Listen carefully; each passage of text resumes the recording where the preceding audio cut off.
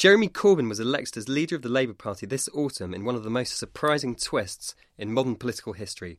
The veteran backbencher and serial protester won by a landslide, but he now faces a much more difficult fight. He has to win over more than 200 Labour MPs, many of which are hostile to him, and ultimately he needs to persuade the country at large that his old-fashioned brand of socialism is appealing to them. And as the party gathers in Brighton for its annual conference, the FT Weekend magazine has published an in-depth cover story on the new leader of the opposition. I'm Jim Pickard, Chief Political Correspondent for the Financial Times, and with me are Janan Ganesh and Philip Stevens, who are both political columnists. First question, I suppose, are you looking forward to Labour conferences? It's something that you're both going to be watching quite closely, and what do you expect the atmosphere to be like? As a voyeur, I'm looking forward to it.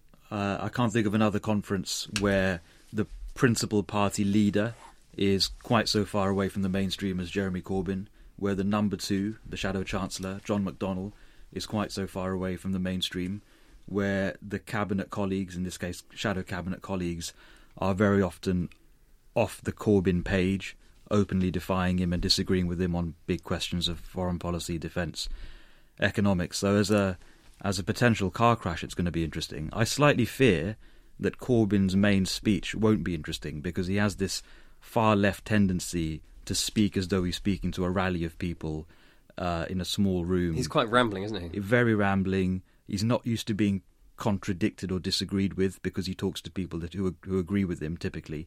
And that can make for a pretty unexciting speech. So maybe the main event won't be very interesting, but the potential trouble will be, I think. But Philip, this is the new politics, isn't it? They don't do things in the scripted way. They're as different to New Labour as you can possibly imagine. Do you think part of his attraction for the 250,000 people who voted for him was the fact that he's so different and he doesn't play by the rules? And what do you think the consequences of that are going to be in terms of party management and everything else? I think it's a bit odd to call this the new politics. I mean, I think Jeremy Corbyn is stuck in the politics of the 1970s. He's a throwback, so it's the retro politics. Or I think more accurately, we're talking about the new anti-politics, because Corbyn is part of a sort of strand we see across Europe now of people who are basically protesting against the old establishment, the old elites. Some are on the left and some on the right. So he does speak for a slice of the Labour Party, or the Labour activists, a big slice, and a slice of the population.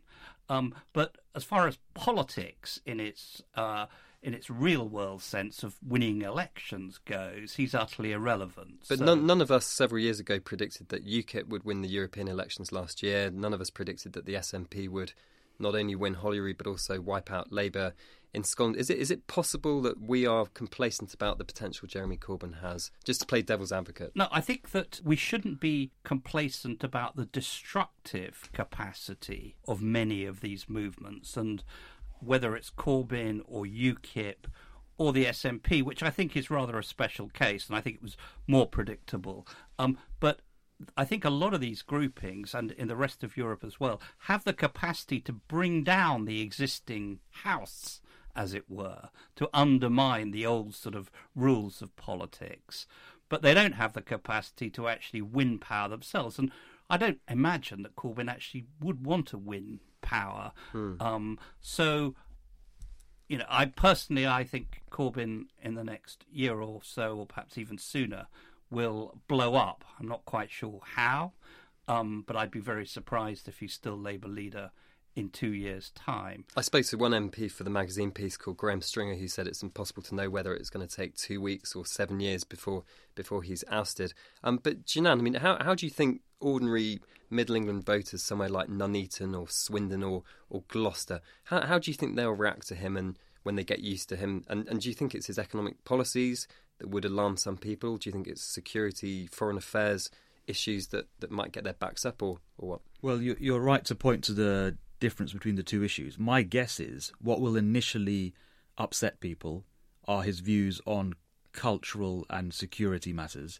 So his previous comments on paramilitaries, on Western foreign policy towards the Middle East, will be more sensational than the fact that he wants a higher rate of income tax at the top end, or that he wants to bring the railways back into national ownership. Those are views which actually in some instances are individually quite popular, the economic views, whereas his cultural position on the sort of morally relativist bit of the left, the post-1960s bit of the left, is much more provocative. And I think your average voter in those seats which Ed Miliband, the previous Labour leader, failed to win in May, Nuneaton, parts of Swindon, the home counties, the average voter in those constituencies, I think, will take offence to the cultural positioning of this Labour Party before they even begin to notice any of the economic stuff, which is why I think, although it was a superficially silly story, his failure, Jeremy Corbyn's failure to sing the national anthem a week or two ago, I think is one of those things which, when it happens, seems trivial, but ends up lasting years and years and years in the back of voters' minds, a bit like the fact that Ed Miliband took on his brother to win the leadership. I think it was funny in September 2010, then we sort of forgot about it as a political class, but I wonder whether your average British citizen who doesn't pay much attention to politics regarded that as a defining thing about Ed Miliband. Whenever I do Vox Pops, which is very often, someone always says they picked the wrong brother. They still remember that 5 years later. But Philip, I mean, just in terms of Jeremy Corbyn, and he was someone who's always been surrounded by fellow travellers from the hard left. And over the summer, he's seen great rallies of people applauding him, agreeing with him. Do you think he's kind of been cocooned from what people in somewhere like Nuneaton actually think? Yeah, I think what you have to realise is to be on the far left, or to be on the far right, indeed, of politics, is to lead a very comfortable life. You go round, you speak to people who agree with you, you're basically unchallenged by the media, by academia, by policymakers.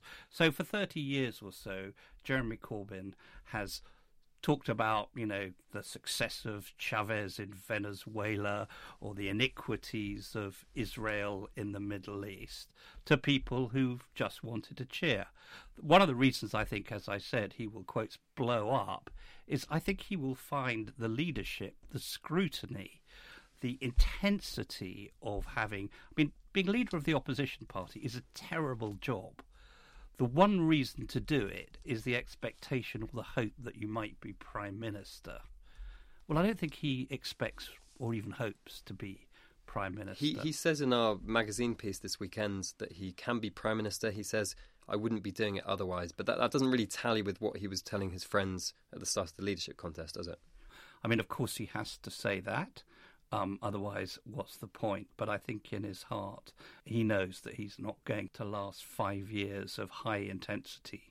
And the clash, isn't it? The clash is between this grassroots who support him. He got 60%, more than all the other three candidates put together. But he has a parliamentary Labour Party where only 20 people support him. And I spoke to Tom Harris, who's a former MP who lost his seat in May, who was saying, the prognosis could not be worse. We can't have a leader like Jeremy Corbyn and not expect to be wiped out.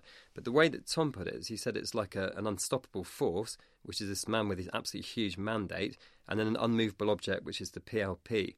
And we've already seen, Janan, haven't we, a few times where he's already having to adjust his radical policies in the face of hundreds of MPs who have much more mainstream views than him. Yeah, just to cobble together a shadow cabinet, he had to make some concessions on policy. I can see why there's an unstoppable force in the sense that a lot of Labour MPs will want him gone. But I think the immovable object might turn out to be Corbyn himself, and that, yes, he himself is a slightly otherworldly figure, but he has some very practical people around him who are good at political street fighting. And the principal example is a guy called Simon Fletcher, associated with Ken Livingstone when he was Mayor of London, going back to the 1980s, a group called Socialist Action. And they're very obscure, and it's sort of what used to be called a groupuscule within the overall politics of the Labour Party. But they're phenomenally good at organising branch meeting to branch meeting, committee to committee, corridor to corridor. They're very good at mechanical politics. And that, I think, will extend Corbyn's leadership a bit longer than it would otherwise have a natural life for. So if we assume that Corbyn would blow apart, I agree with Philip, within a year, I wonder whether Simon Fletcher and some of the people around him can preserve him for another year beyond that. So and there's a lot of kind of arcane structures within the Labour Party bureaucracy, aren't there? Things like the National Policy Forum and the National Executive Committee and the subcommittee and the conference arrangements thing. And you already have a process where some of his acolytes are trying to get places on these boring-sounding committees because gradually they need to secure more power and they're not going to have it in the PLP.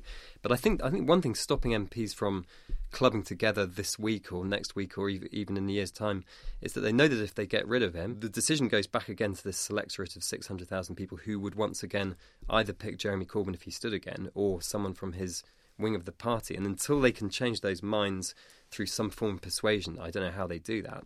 They're a bit stuck, aren't they? I think this is the really worrying thing for the Labour Party. You're right to say that if there's a leadership coup against Jeremy Corbyn, his name automatically goes into the subsequent ballot. So you haven't really got rid of him in that instance. And even worse than that, the far left are already cultivating a successor to Jeremy Corbyn, knowing that he's in his 60s, isn't a long-term option. And it's a woman called Lisa Nandy, who I think was elected in 2010, and is seen by the far left as a slightly more worldly and presentable version of the same politics that Jeremy Corbyn espouses. So if the Blairites and the moderates think that simply by dispatching Corbyn relatively quickly they've dealt with the problem of the far left, they'll be proven wrong, because this is a stubborn part of the party. He's put Lisa into the role of Shadow Energy Secretary, and immediately she's come out and said that she approves of new power stations such as Hinkley Point, which is completely at odds with Jeremy Corbyn's not wanting any nuclear power or nuclear weapons in the world. So once again we're seeing this clash between what his colleagues think and what he thinks. I think the point here, though, is I don't think anyone will, from the Blairite or moderate, whatever wing, is going to move against Corbyn. They're going to wait for him to fall. I also think, actually, all those votes for Corbyn were not hard left votes. The power in the Labour Party lies with what used to be called the soft left, and these are the people, the enthusiasts, the idealists who were brought in and followed Corbyn. So what will matter when he goes is where that group goes. So here's my sticking my neck out. Here's my bet for the next Labour leader, and it's Alan Johnson. And he would have to be sort of frog marched to do the job. He's not been keen before, has he? He's not been keen before. But a politician like Alan Johnson, trade union background, soft left sort of hinterland, I think could win easily sufficient of those people who voted for Corbyn. And it would be the equivalent of Michael Howard stepping in when the Tories were in disarray after Hague and IDS, wouldn't it? It was Neil Kinnock, it was the soft left, if you like, that led the Labour Party back to electability during the 80s, or at least set the direction. I mean, the direction for Blair was set by Neil Kinnock and the soft left. So Corbyn will have to be replaced by someone in that sort of political spectrum. And another question for you, Philip. I mean, you know New Labour better than almost anyone. What do you think went wrong in terms of the Blairites? They got 4.5% for their candidate, Liz Kendall. Do you think they just failed to put up a contemporary argument that resonated with their own people, or do you think they were playing to the country and not to the selectorate, or what happened? Well, I think Liz Kendall is a very intelligent and good politician, but I don't think she has natural leadership qualities. But I think one of the reasons for Corbyn, one of the big reasons, is the absence of a quality alternative.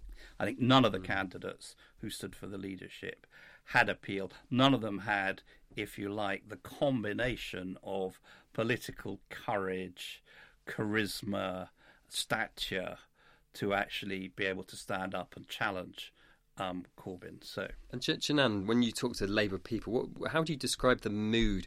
I mean, we've got this guy now in charge of the party. He's 66. He's never had any responsibility. His hobbies include taking photographs of manhole covers, according to our FT magazine piece came out this weekend. What's the general mood? Well, some of them behind the scenes have left, so not MPs, but senior party staff, both at party HQ and as shadow cabinet advisors, have just chosen to leave politics altogether, at least for the time being. MPs don't have that option.